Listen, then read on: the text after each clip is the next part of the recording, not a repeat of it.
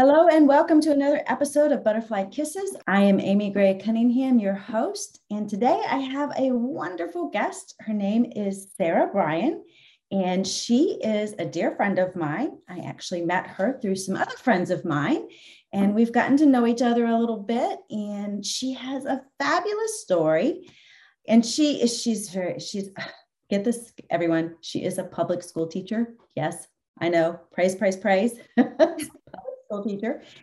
And she also has a degree in religious studies. So she's a religious educator, and she has a vast knowledge of so many different religious backgrounds.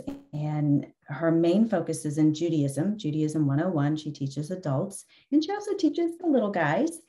And so I wanted to have her on today so she can talk with us a little bit more about her spiritual awakening and how her religious background has really kind of moved her spirituality into where she's at today and the things that kind of influence her life. So please help me welcome Sara Bryan. Sara, can you? Amy, thank you so much for having me have a conversation with you on your podcast. I'm really thrilled to be here. I'm excited to see where Spirit leads us in our conversation. Every conversation I've had previously has been more and more wonderful, and I'm grateful for the wonderful mutual friends that have brought us together. So, Me too. Thank you for having me here. Thank you for joining. Thank you so much. How has teaching through COVID, what kind of lessons have you learned, and how has that affected how you teach now? Wow. Thank you for that question. I'm still trying to unpack and process because we're still teaching through COVID. Last year, I feel very sheltered and blessed. I was teaching remotely for the whole year. All of my students were on Zoom, kind of like how we're communicating right now. Mm-hmm. So that was a great challenge, opportunity. I learned things about students and learning, and especially about myself as an educator and communicator through that. I don't know if I'd ever want to go back to that again, but I could if we needed to. I think one of the most important lessons is that we learn to do things that we never thought we would have to. Mm-hmm. And things that we never imagined. And we found new ways to do things so that now that we're on the other side of maybe that episode or that part of this process, we don't come out on that journey into the same place where we left. We're in a new place. Mm-hmm. And so that's still a struggle. The hardest part this year has been keeping our masks on, and just one more thing of reminding, your learners, yourself, your colleagues to mask up, maintain social distancing when all you really, really want to do is pull each other close and talk face to face and to be together and in that way. But we always have to remember safety first. And then, so that has been a challenge. Some people are more risk averse when it comes to that. That would be me. I was at home, so I was not used to having that. But still, we learned that we can project our voice while wearing a mask all day. We can play outside while wearing a mask.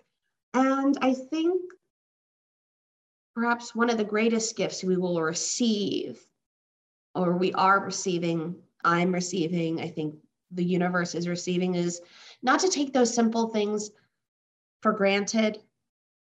Mm-hmm. The ability to breathe freely, to the ability to hug your family close, to travel freely. There's this, when you were asking me the question of what it was like, actually, what kind of came into my head was there's this Jewish saying that all the world is a very narrow bridge. And the most important part is not to be afraid. And we felt like we were in a very narrow place, right? Where we were, especially in the throes of, we were all learning from home. And we're opening up again and coming out of that narrow place, but we're still, finding, solid ground and making sure that, when we find ourselves on narrow bridges again, because we will, that we have those tools already in our toolbox. And we can believe in our resiliency and our flexibility and our adaptability. But yeah, those are my biggest lessons. I don't know. The kids are amazing. They're different, in some ways. The students I have right now, they are wiser. These are my middle school students, and even like my young people that I teach in religious school. In a lot of ways, they've seen things, they're wiser. And in a lot of ways, they're immature because they've missed out on so much, I think, social growth. And so I think we're all just trying to find, which stones we're on right now, and how we're going to, move forward. But I'm very inspired by the young people that I learn with, that I teach. So they're going to be okay. We're going to be okay. I don't know how, but we are. I don't know. I do not know how. I do not know how. I have some suggestions, but I don't know. We will be okay. Yes. How did the middle schoolers, how did they manage through COVID last year? And now going back to school, have there been a lot of adjustments for them emotionally, physically, spiritually, even, that you've noticed? Yeah, their spiritual growth has been immense. Let's start with that. Physically, I think they're literally, the time of middle school, that their physical growth, it's already a very strange time in middle school. Your body betrays you constantly, / it's a stranger. You wake up and you have a different body than you did not so long ago. I call it recalibrating, when they just don't even know where their arms and legs are. That has remained the same. That's, and that's comforting that, certain things are still the same. They're still kids. They're still going through adolescence. But that wisdom, that spiritual growth, that they know themselves, I think, a lot deeper than I noticed that I knew myself at that age. And I'm speaking in generalizations. There's always differences, but I would say the students, they know themselves, and they've had more time with themselves than any other generation. And so I think that's reflected in that. But that being said, they've not had to navigate the world with so many other people in it. And, the way that you connect within your own home, or the way you navigate within your own home, or with the small group that was in your quarantine world, it's not the same as what, you're going to be dealing with when you come out. And so I would say that I've seen a few fight or flight response kind of things, fight, flight, or freeze, hiccups along the way, which I think is to be expected, but beautiful resiliency, and just they're happy to be together. I think for me, is the most refreshing is that these 8th graders, these are 13 and 14-year-olds, they're just genuinely happy to be around one another. In general, I've been pretty lucky. My students this year, they want to learn overall. I can't say that is, I don't want to say that's the same for all teachers right now. I think there's a lot of folks at all different ages and stages that are dealing with still some reluctancy to return back to the classroom. And so, I think that will be hard. I've been blessed though. So I feel like my students that I teach right now, thank goodness, they seem to be doing well. what I look forward to is having more of our younger students have their vaccines, and then, maybe there's more hope in the spring and, or by next school year that we'll have, and it will be at a different stage in the new normal. Well, you're also a single mom. So what has being a single mom through COVID taught you? Oh, that your children are your greatest treasures. Like, they are sensitive. I mean, the way I feel about my daughter is like, she's just the most magical, incredible human being that has ever walked the planet. She's also very human. So we're dealing with those human 6-year-old girl things.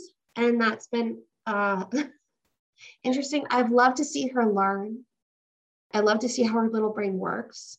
I was also very blessed to have, she was learning at home while I was teaching from home. So we got to have just kind of be in each other's classrooms in different ways, whether she's coming on my Zoom screen or I'm kind of, eavesdropping in her Zoom kindergarten. But also my father came to live with us for 6 months. It was about this, it was like September 12th, not that anybody's counting, September 12th of 2020. And thank goodness my father, Lawson, came from Palm Springs, California, where he had been California had a very restricted COVID regulations, I think very rightly so, but that was quite isolating for somebody who was alone. So he came out and stayed and lived with us. And it was at times, of course, challenging to be a mother and a daughter simultaneously, but it was the best memories. And my father honestly helped. He was the facilitator of my daughter's kindergarten Zoom, making sure she got on the iPad, that she had the things ready, that she was listening, that she wasn't zoning out, that she didn't wander, and that's a lot of adjustment for a 64-year-old person or anybody. We all found these new hats that we were wearing. We were all teachers, we were all students, and we were all, but all of us were learning. Oh yeah, definitely. Definitely. It was a total new normal. My husband started working from home, and that was interesting. Sharing space that you and time in a way that you weren't sharing time before. Yes. Yeah. It was great having him here. But it was different because I wasn't quite used to it. I was used to working from home because I had been working from home for several years. So it wasn't that much of a transition for me, but it was a transition having him home all day. But we made it work, and it was great. Mm-hmm. Yeah, that's amazing. It's amazing. We get to see these facets of these people in our lives that we don't usually see them in that way. Mm-hmm. And that's, I always find that to be fun, refreshing, interesting, but I'm sure, it takes adjusting. Mm-hmm. Yeah, it does. It does. But I'm grateful that I was able to have that time with him too, as well. I'm sure you were. That's really special that you had that. Yes, because we were able to get extra time, and that's very special. That's very special. So you also teach Judaism. Can you tell us a little bit? I'm a Jewish educator. Absolutely. So I've been a religious educator a good bit longer than I've been a public school teacher. I would say that my time as a youth director at Temple Bethel in my mid-20s really kind of pushed me toward teaching. It showed me that's where I had a strength. And I enjoyed the 7th grade, 8th grade niche, because that was a time of a lot of a heavy focus in Jewish learning with the B'nai Mitzvah year. And so I realized I really liked that age that I was, teaching and learning with as they are preparing for their bar and bat mitzvah to become an adult in the Jewish culture and Jewish religion, Jewish community. And I like teaching early high school folks up to 10th grade for confirmation. So I was like, you know what? I actually really, really like this. I had thought I was going to be a rabbi. I think I know without a doubt that my first foray into education and teaching has always been in the Jewish community, from being a teacher's assistant when I was an eighth grader all the way through 12th grade as a madracha. And then, so I was there being a teacher assistant and oftentimes tutoring young people in Hebrew, learning how to tutor young people in Hebrew who have dyslexia, who are dealing with dysgraphia. And so my mother always said, you should be a teacher. You should be a teacher. She could see my natural knack and joy of it. No. But here I am. But in the meantime, because I'm a public school teacher, it affords me the opportunity to work summer camp over at Camp Mindy, which is part of the Levine JCC here in Charlotte. And there I get to be Mora Sara, who is a Judaic art specialist. Basically, it's arts and crafts, learning universal values, Jewish values, but these are humanistic, Jewish universal values, such as friendship and tikkun olam, which would be repairing the world, doing acts of loving kindness, gimilut chasadim, but also just having a really fun but distinctly Jewish experience every Friday for Shabbat, and getting to do some of my storytelling there, singing and dancing and fellowship type stuff. So that's what I do in the summer. And then I taught enough of their children that they'll let me teach their parents. And then I teach elements of Judaism through Temple Bethel. And this is an entry-level adult course that does a very high level, meaning just like kind of, bird's eye view, wide, but definitely not deep enough, of some of the, top 10, I would say, foundations of, elements of Jewish life, learning, and the Jewish community and faith. I've been teaching that for at least 6 years when I started co-teaching that with Betsy Olinger. So. Can you tell, for those who don't know, what is Shabbat? Okay. Oh, great. Oh, I'm so sorry. I didn't. Shabbat is the Hebrew word. Sabbath is the English translation of the word Shabbat. Comes from the root word for seven, because it's the seventh day of creation, or it's not the day of the creation. 6 days of creation. On the seventh day, God rested. The Hebrew word for seven is Sheva, and that's where Shabbat comes from, and it's a day of rest. And that begins sundown on Friday and ends on sundown on Saturday. Very cool. And that's usually marked with lighting of the Shabbat candles, making kiddush. Kiddush means blessing the wine, but it comes from the word kodesh, holiness. And then having challah, which is the braided bread, and having a family meal. But, it's a great day to take a nap, to relax, and also to study and to connect spiritually, whether through prayer, but also through study, absolutely. So it's a day just to rest, rejuvenate. Right. That was on the seventh day, God rested. And so we rest too. That even God, takes a day of rest. And that we take a day of rest. Our animals should have a day of rest. Our workers should have a day of rest. And so it's the beginning of the weekend. It's like, this is the origin of having weekends. That is actually a really good principle to live by, to be totally honest with you. Just because everybody needs a day of rest, and it's all about self-care as well. And, God does it. So yeah, that's huge. And if we are made in the image, B'Tselem Elohim, if we're made in the image of God, then we too require that rest. So you talk about the 10 elements of Judaism. Can you kind of do like a brief? Oh, the 10. Well, I said 10 because I know that we do 10 sessions. So there is much more. I would say that there are, there are a lot of numbers that are important in Judaism. 7 for, Shabbat, and then 18 for Chai, which means life. But, there's 613 commandments, not just 10. So that's one thing I kind of want to lift up. But the sessions of Elements of Judaism, there's 10 of them.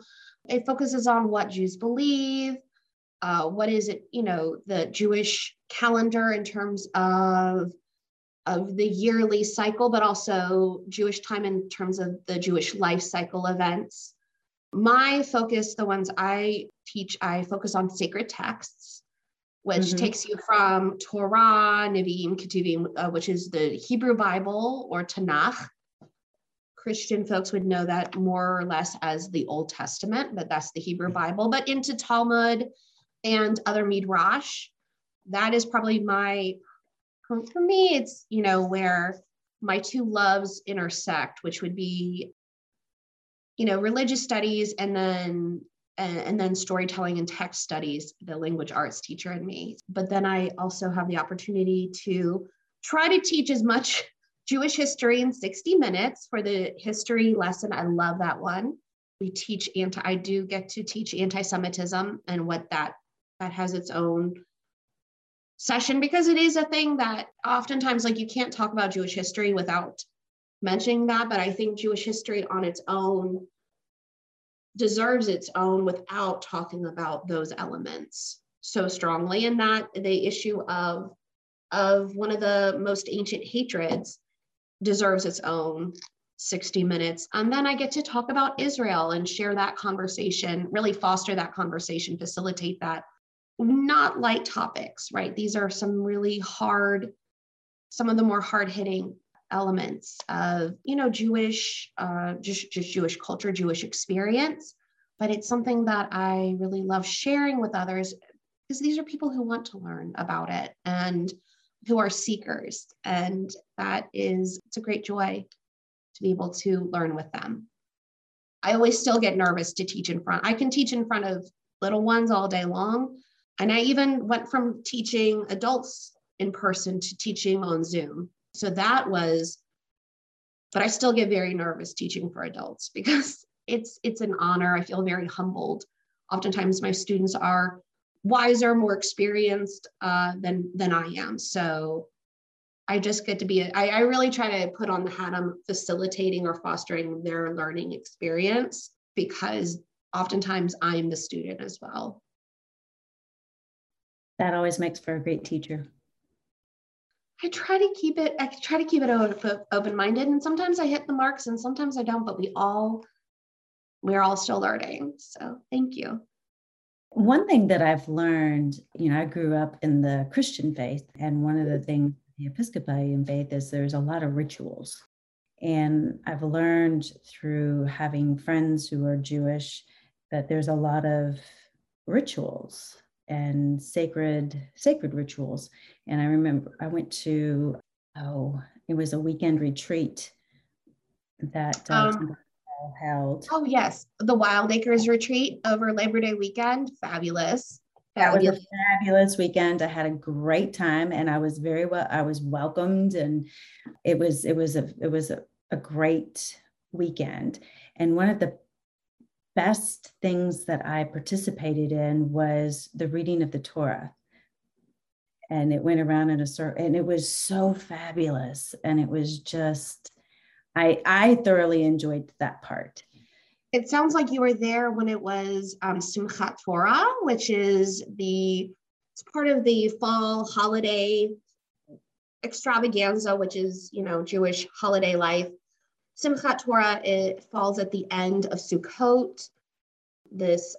And you restart, because it is a cycle. It is like a big circle. You go from the beginning in Bereshit, in the beginning, and then you end in Deuteronomy.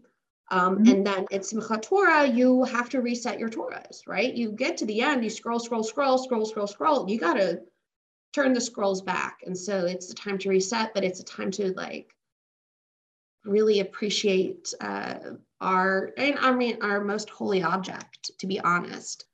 The word is key, right? God created the world through words and spoke it into existence. And you're supposed to even dance with the Torah. It's like, it can be that celebratory, that jubilant, but it's really amazing to see a whole Torah scroll opened up. It was great. I'm glad you got to have that experience. It's one of them. There's nothing like it. Yeah, it was very interesting. That memory will stick with me forever because I've never seen anything like that before. And it's very interesting because sometimes, being a Christian, and we tend to forget that Jesus was actually Jewish, and he studied the Torah, and he studied all of he Absolutely. was very, and so he was very rich in the Jewish faith, and that is, well, I mean, it's part of the beautiful Abrahamic traditions and that have come from the beginning. But yeah, it's important. So my first degree is in religious studies. I think it's because of my own family background. So half of my family is Methodist or Christian. I have a lot of good friends who grew up Episcopalian, and I've been in a few Episcopal churches, and they're beautiful.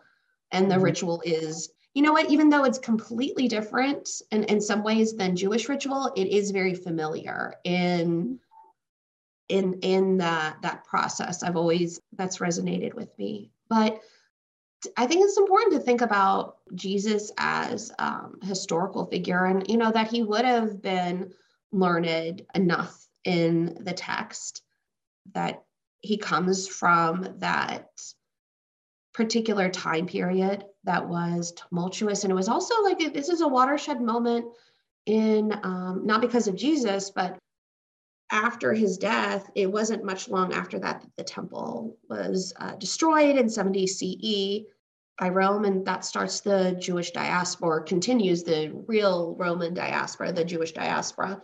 This is not the first exile, but it's the one that we've been resonating with for the past 2,000 years.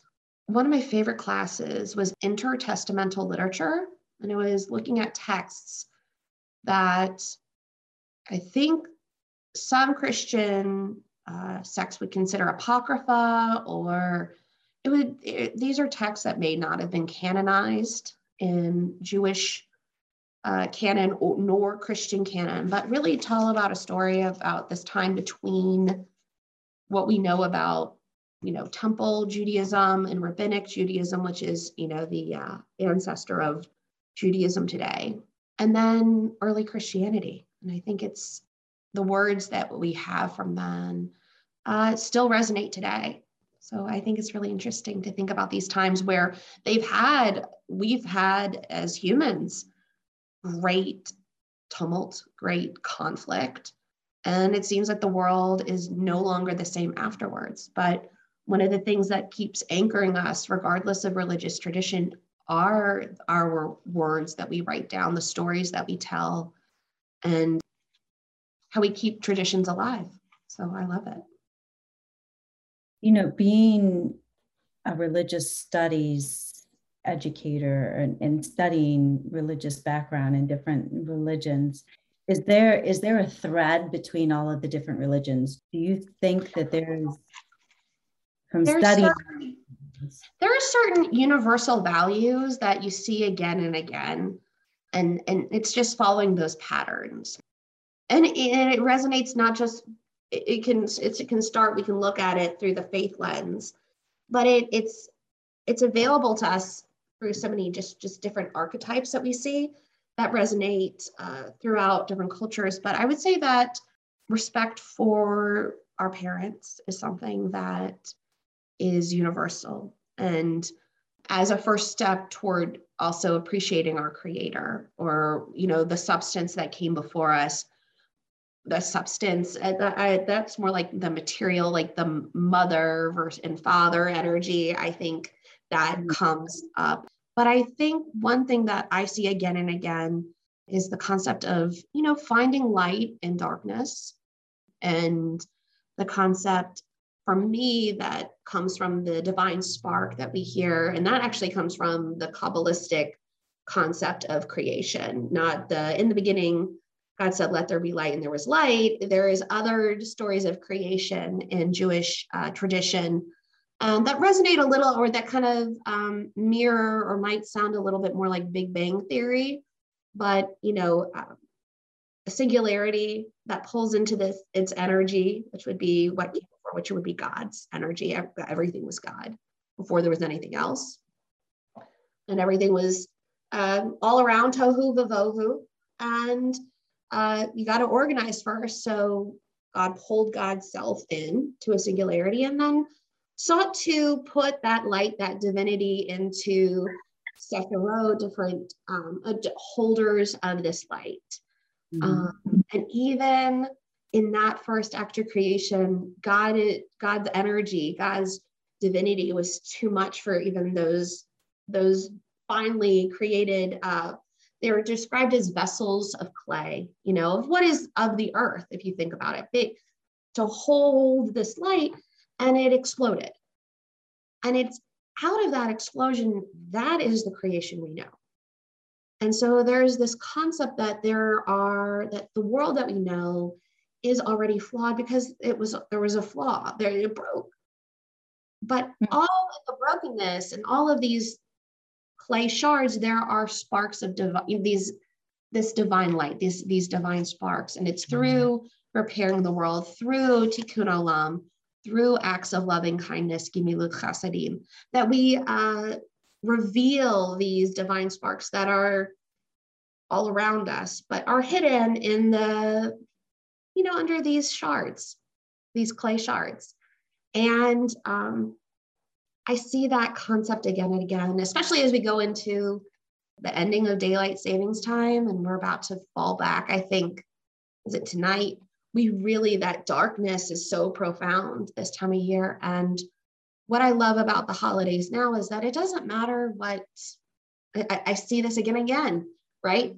It's a time that it's darker outside, so we bring light inside, and we shine our lights outside. So whether that's folks celebrating Christmas or putting up luminarias or Moravian stars, or our friends who are celebrating Diwali or the Festival of Lights, it's all about light in times of darkness and good prevailing over the bad. And we see that with Hanukkah, the Jewish festival of lights. So I try to, I think that's another thing that has resonated through this past year. There are times when it was really, really dark, spiritually, could feel physically that way, especially during COVID.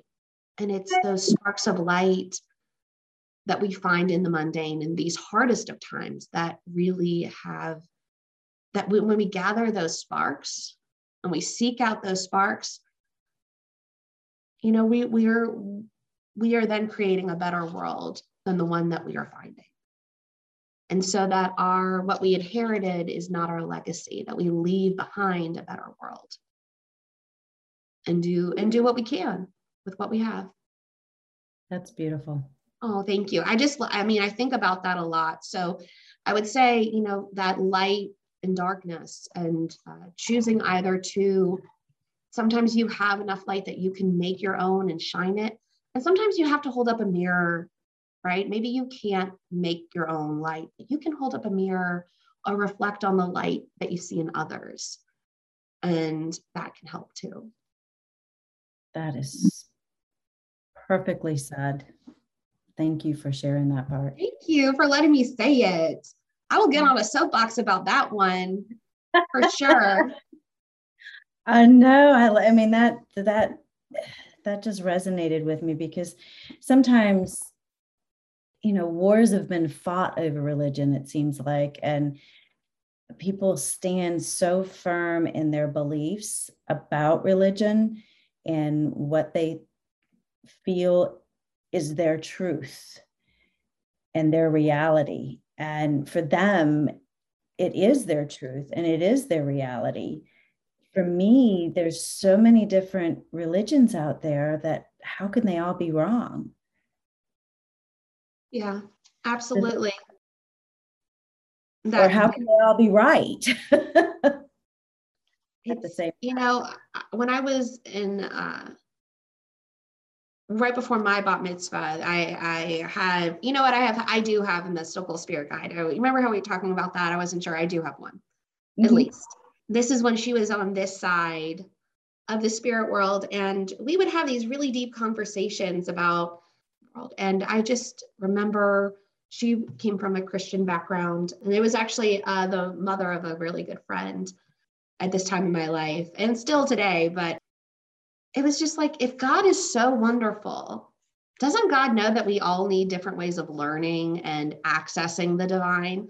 And so why am I going to limit and create boundaries on our creator, who obviously knows something that, and so I guess at that point when I was young, I wanted to find those similarities between Christianity, because I had a Christian family. My father's father is a Methodist minister.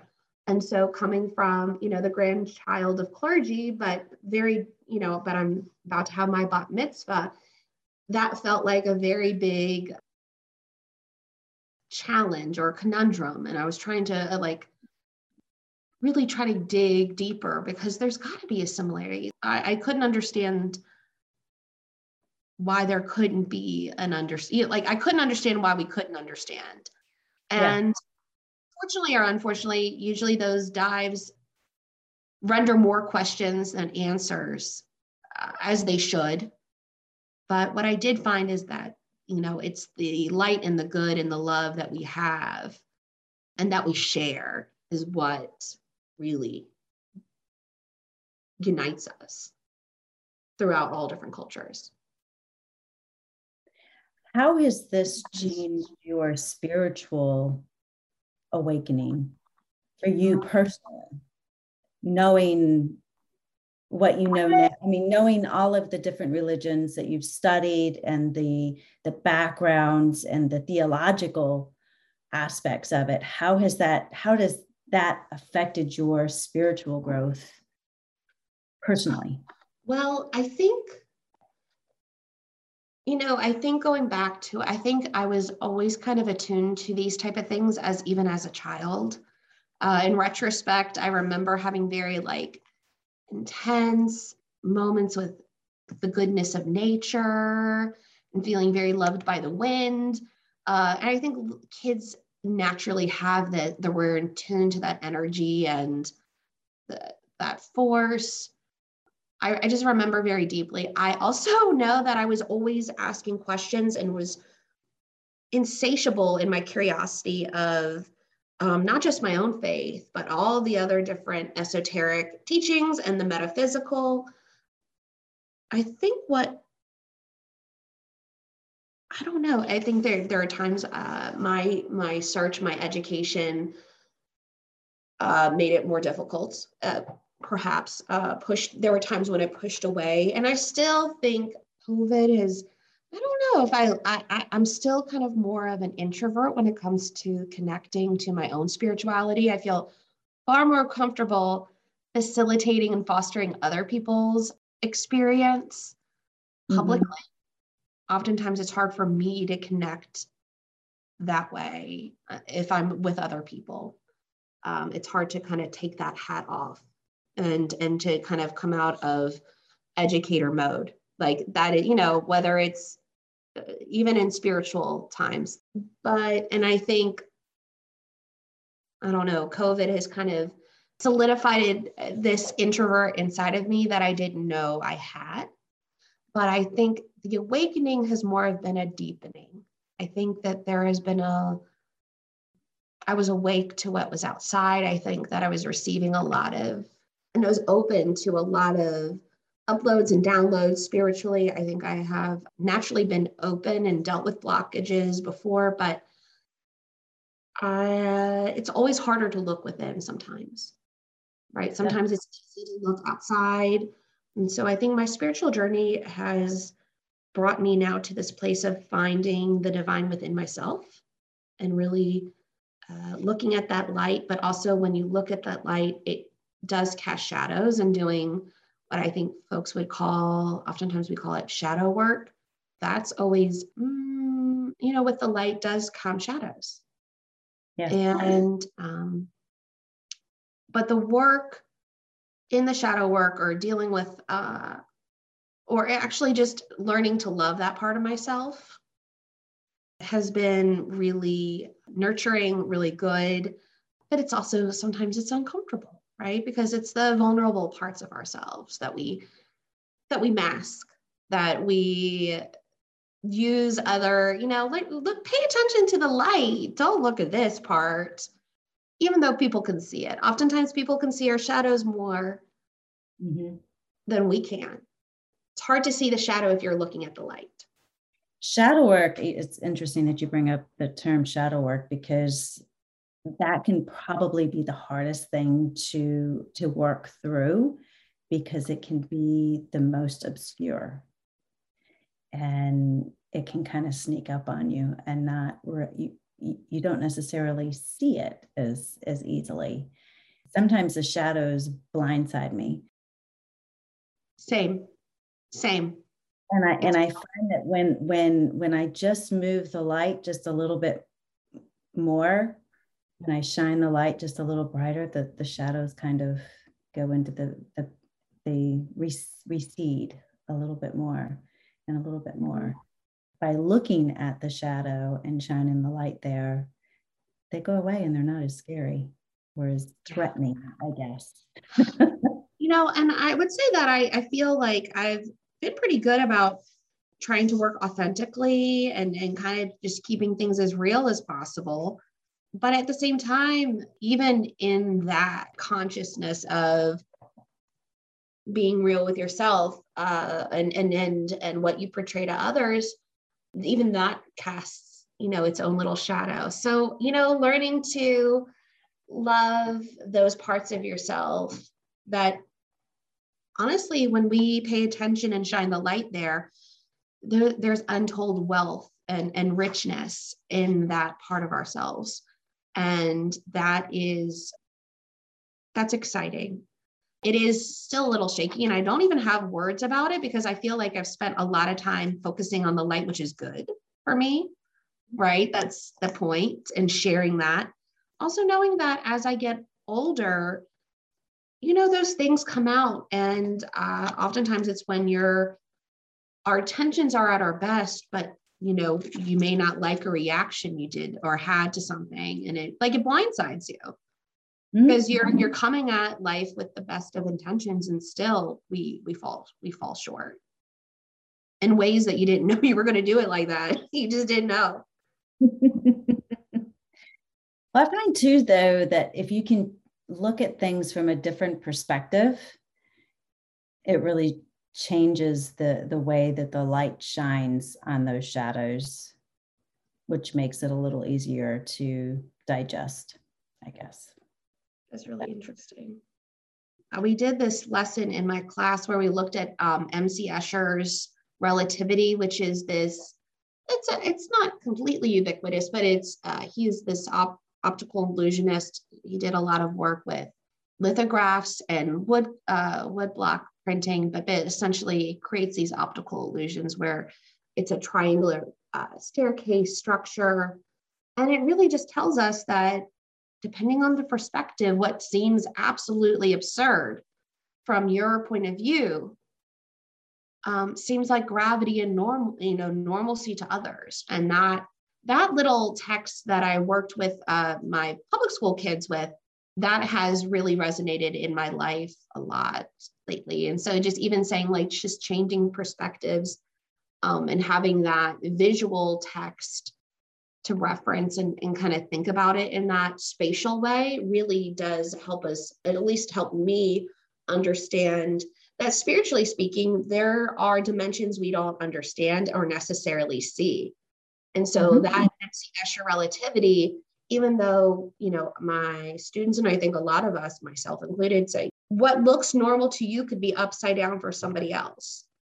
But at the same time, is that there are these structures and things that we don't understand, but yet we can see that it works, right? And that, I think, has a spiritual meaning for me, that there's like that energy all around us, that even though we may not be able to perceive it, it doesn't change that it exists. At one point in our existence, everyone thought that the world was flat, and they were very adamant that you would fall off the edge of the world. I mean, the world was flat, and that's what they believed. Who was And just asking me if I knew a flat earther, or if I don't know. I think it might be the younger of our two mutual friends who was saying, didn't I have a friend who's a flat earther? And it wasn't, but I don't know.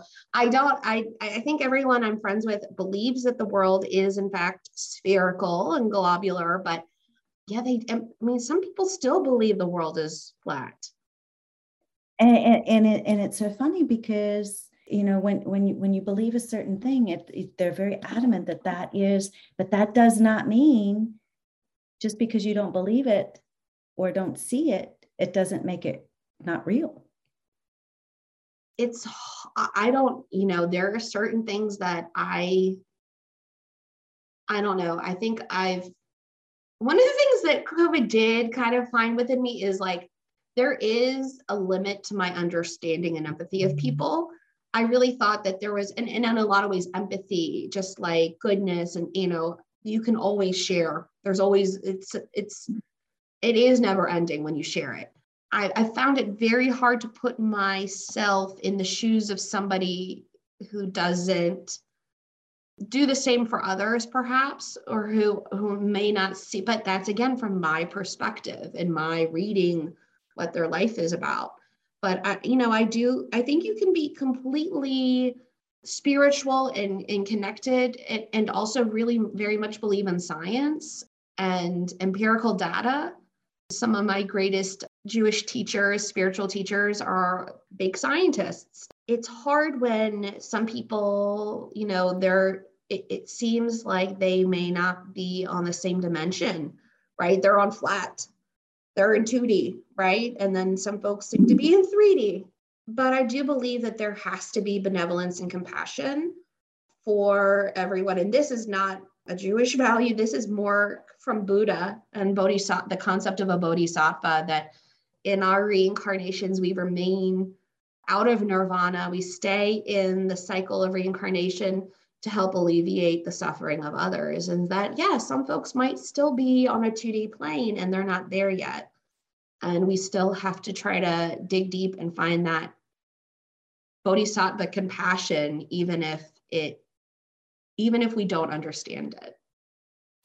And I'm thankful for the teachers who are bodhisattvas, because they help us dig deeper, because it is hard. There have been limits to empathy. And I think that was, when we talk about shadow work, right? I never saw myself as somebody like, oh, I have limits on my empathy, but here we go. But it's because you have to decide where is a healthy boundary for your own, like having empathy for oneself. For someone to incarnate and come into this world and be a mass murderer, it's hard to have empathy for someone who commits such a heinous crime. And how do you wrap your brain around having empathy for this person and find forgiveness? But there are mothers out there that forgive drunk drivers or murderers for murdering their children. And how do you do that? Absolutely. It's because forgiveness is just, but one of the things I have realized about forgiveness and the things that I have learned, forgiving yourself is, I think, the hardest. Mm-hmm. Oh yeah, definitely. But when we forgive others, we let go of anger and bitterness, because that bitterness, that resentment, that is like drinking poison yourself and thinking that's going to kill the other person. Mm-hmm. When we forgive, yes, it could alleviate some of the suffering on the perpetrator or the person who wronged you, but really you are healing yourself through forgiveness. And that is something that I'm still learning to understand that. Yeah, because it does alleviate the suffering, but it's hard to see how people's spirit can be so great and so magnanimous. And that's, when we talk about seeing light in these darkest of times, it's like that type of power that in forgiveness, in the bestower of forgiveness. Well, it goes also to, you never know what the motives are behind certain people. I mean, I've heard some people say, well, it's just plain evil. And it very well could be. But in my perspective, I think that we're all here for a particular reason. And we're all here to experience ourselves as divine beings. And we're all here to experience the light and the darkness. And at one lifetime, maybe I came as a serial killer. Who knows? I had to experience that part of the darkness in order to actually experience the light of being someone in love in this lifetime. I don't know. However, I think that trying to see things in a different perspective and in a different light can help me to find forgiveness for that person. Realizing that there, but by the grace of God go I. We see these blips in people's lives. We don't see the things that precipitated other consequences, that precipitated other consequences, that precipitated other consequences, and then add pressure. Pressure can make diamonds, but it can also make volcanoes. And, the same, which in and of itself is the same thing, right? If we are made in the divine image, and especially in Judaism, this is important. I think that dualistic concept of good and evil, that exists, but we don't have this concept of the devil or Satan in the same very stark, like that's where, honestly, if God was everything in the beginning and all of creation is God's, that there's elements that, if we believe in this higher power, that, God is a creator and God is a destroyer, and that we interact with the divine, there are times we experience, and when we are faced with God or we have God in our life, it feels like love, but sometimes it feels like awe, yirah, which is also fear, right? It's love and also like, wow, it's like, look at the beauty. Like, so today I did goat yoga this morning. And so, here I am I'm outside, it's cold, but it's beautiful, beautiful, beautiful. And then there's these cute little goats just hopping around and just being adorable and sweet. And they like super well taken. Like, these are pet goats. Like, they smell like dog shampoo. Like, they are like very frou-frou goats, sweet goats. And to be honest, if they were stinky goats, I would have loved them too. Here I am in my existence, doing yoga with goats around me. But at the same time, this is the same, you can be in awe of and feel that love, that sweetness of creation, but you can be faced with the fear or the awe of natural disasters, of like, you look at a tornado and you can't help but just be in awe of it, or a huge rushing river that you are not going to put your body in because that is very dangerous, but yet very awesome and powerful. It's hard that when we come to realize that, this creation that we are a part of, that we're refracting and reflecting this divine energy around us, but it also can include creator as well as destroyer energy, and that it is a balance. And that we see these beautiful, colorful leaves, and knowing that it's going to come down and become the nutrients for that tree that it just fell off of. And it's that cycle, and being okay with that cycle. So knowing that, when you are in the darker places, that too is a cycle, that this too shall pass. But when we're having these sweet moments, right, these beautiful moments that we cherish, these bucket list moments, or even the things that we didn't know were bucket lists, that, these beautiful memories, that we savor those because we know those are the light, and they will keep us warm and lit during these colder and darker times. Yes, because we are getting ready to go into a colder and darker time, but yet at the same time, we have Hanukkah and we have Christmas and we have Thanksgiving and we have families and so there's a lot of brightness in it as well. But we also know is sometimes in that brightness, it does cast a shadow, and that, we miss the ones, we miss the ones that are on the other side. We miss certain friendships or relationships or times in our lives. And there are times where, folks are alone and it doesn't feel warm at all. So it does call out to us. We are blessed, and that we got to shine it light, we got to shine it brighter. We got to turn it up to 11, because that's how we transmute this, and that's how we change it, make it better. I'm excited for that. And then spring comes before you know it. Yep. Renewal. And and also I guess yoga teaches you that too. They said there's going to be 15 babies by the end of February with these goats. So certain things keep marching forward. The goat yoga goats are going to have their babies, and middle schoolers are still going to have to learn how to remember how to use deodorant. Like certain things, 13-year-old boys, their voices change. Change is constant, but it is nice to have the constant of knowing that it is renew, and that we do, and we get to be there for those seasons. And I think, honestly, the Jewish calendar teaches us. I think a lot of religious calendars teach us that. They involve the symbolism of what's going on outside in the environment. And that I think is comforting and is something that we can look to. But sometimes it is hard. Yeah, sometimes you get the goats, and sometimes you're the goat, sometimes you're the grass. Mm-hmm. In the Christian religion, on Good Friday, in the Episcopal Church, I remember being on the altar guild, and my mother and I would go and set up the altar. And Good Friday, it's bare. Everything comes off. There's nothing there. There's no flowers. It's just very stark and very cold and just very empty, because, that's the day that Jesus died. And then on Sunday, everything changes, and there's flowers, and there's lights, and there's candles, and there's all sorts of light. It's resplendent. It's just. Yeah. So you have that day of starkness and darkness, but then there's also the hope and the renewal and the joy of having the light come back. So there's the good, and then the. Absolutely. And that feeling of freedom, that's the same time that we're celebrating Passover, Pesach.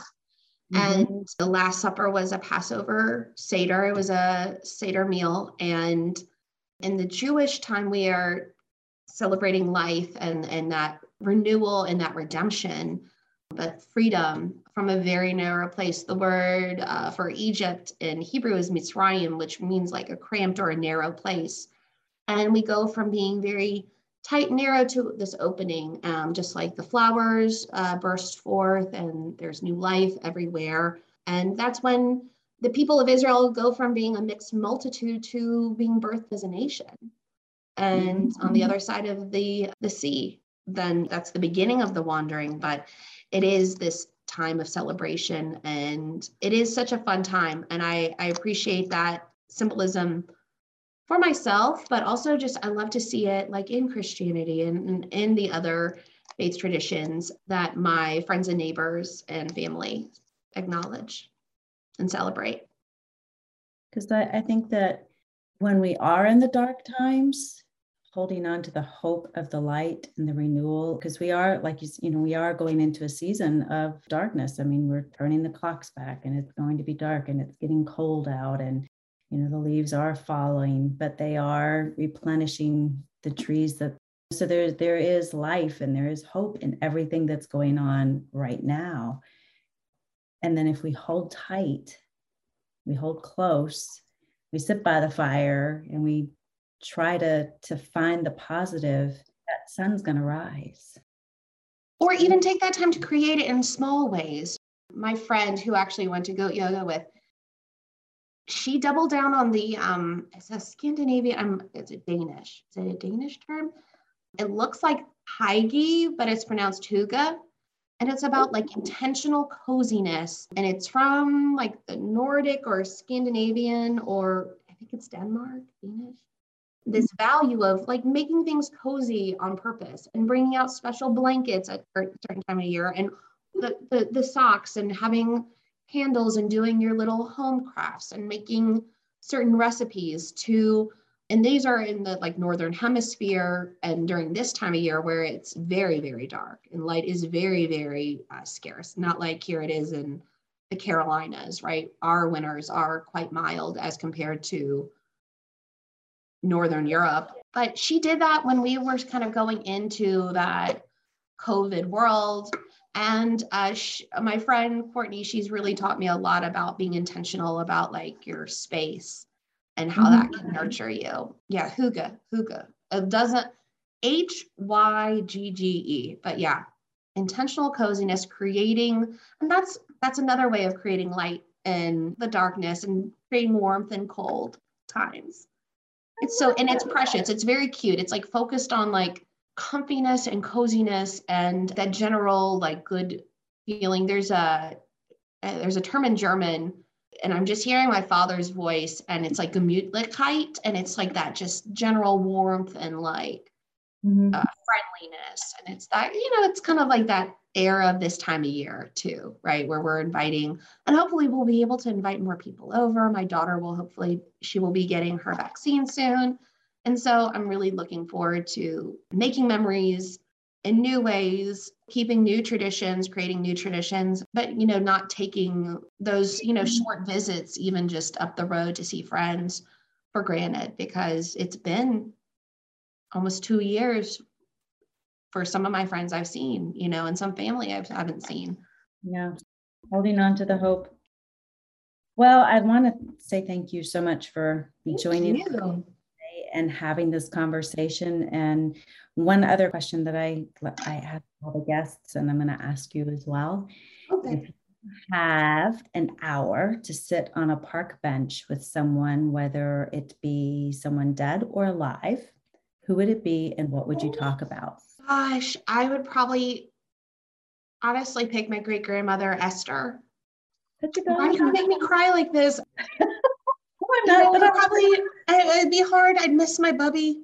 I would probably try to talk. I would want to sit either with Esther, the original Esther, my great grandmother, my mother's mother's mother, or I would like to go back one more generation and sit with Sonia, the original Esther's mother.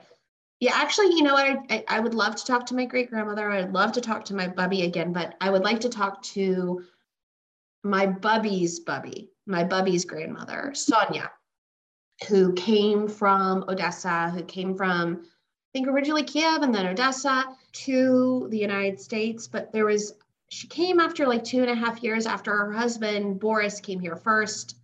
They were Boris and Sonia Postilnik, and then they came here, and then they were Ben and Sophia Poster. But Sonia, I heard, didn't like to be called Sophia. She wanted to be Sonia. And as a single mother, I know she wasn't a single mom, but she lived as a single mother with many, many, many, many children at a time when women did not do that, because her husband had already come to the New World first, or not the New World, to America first, for 2.5 years.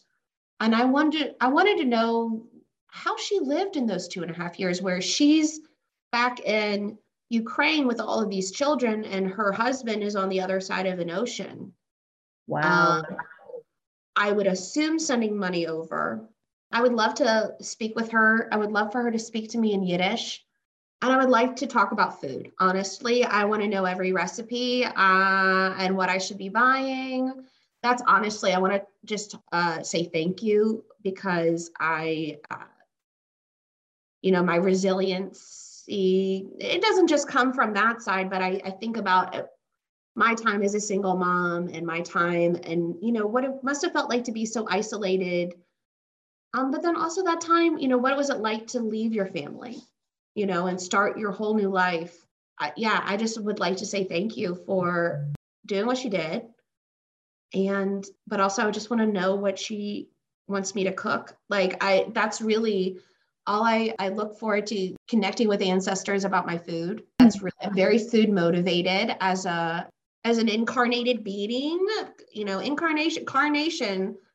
Let's talk about food. That's the flesh. In the flesh, I want to know how does she make her soup, or chicken soup? How does she render schmaltz? So I would like to sit with Sonia.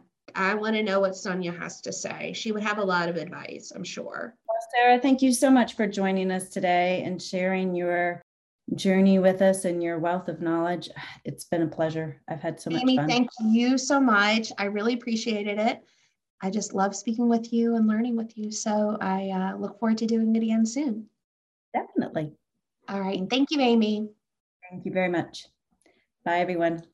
Thank you for joining me on another episode of Butterfly Kisses, a journey of spiritual transformation. If you like what you've heard, please subscribe by hitting the subscribe button. This way you won't miss it when a new episode is released. Also join me on the Facebook page at Butterfly Kisses Podcast. Here we can continue the conversations we've been discussing on these podcasts, and you can also ask questions of our guests as well. Also, if you're interested in learning more about Akashic Record readings, you can schedule a free 15-minute consultation with me on the Facebook page, or you can do so by visiting my website at amygraycunningham.com.